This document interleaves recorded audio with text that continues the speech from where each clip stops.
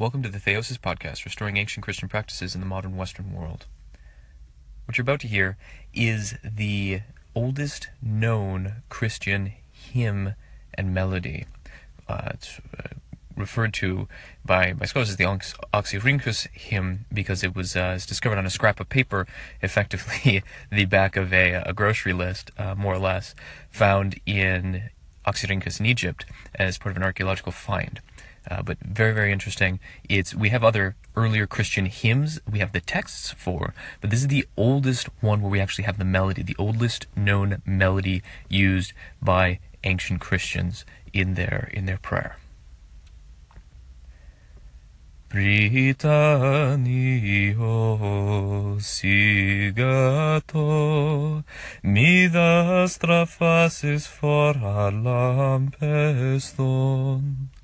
Potamon rothion passai, hymnum ton hymnon, patira huiu caiu pneuma, passai dinamis epiphonum ton, amin, amin, kratos einos, aicai doxa theoi dotirimon panton, agathon, amin, amin.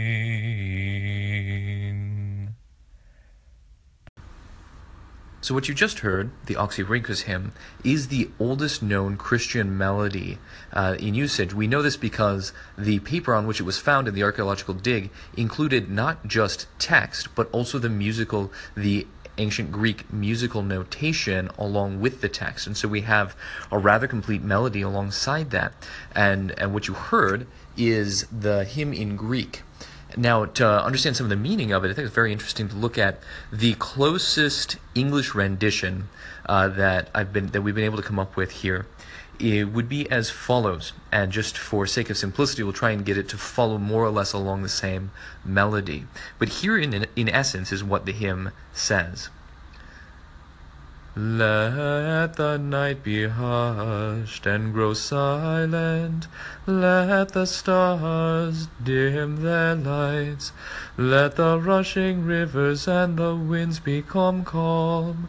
And as we sing praise to the Father, the Son, and the Holy Spirit, all the heavenly powers echo back their praises. Amen, amen. Dominion always and praise and glory to our God, the sole giver of good things. Amen, amen. So it's essentially praise for God, and this most likely would have been a hymn that was sung as part of the canonical prayers sung just before dawn, before the rising of the sun. It was traditional before the rising of the sun, it was traditional to sing certain hymns and prayers, and these were what we would now maybe call the Liturgy of the Hours, or sometimes called the Divine Office, but the certain canon or order structure of prayers sung every day at various times throughout the day. And this would have been just before sunrise or at sunrise. There would also have been prayers in the morning after sunrise, at some point in the middle of the day, mid-afternoon, evening, and finally at nightfall again, and sometimes in the middle of the night.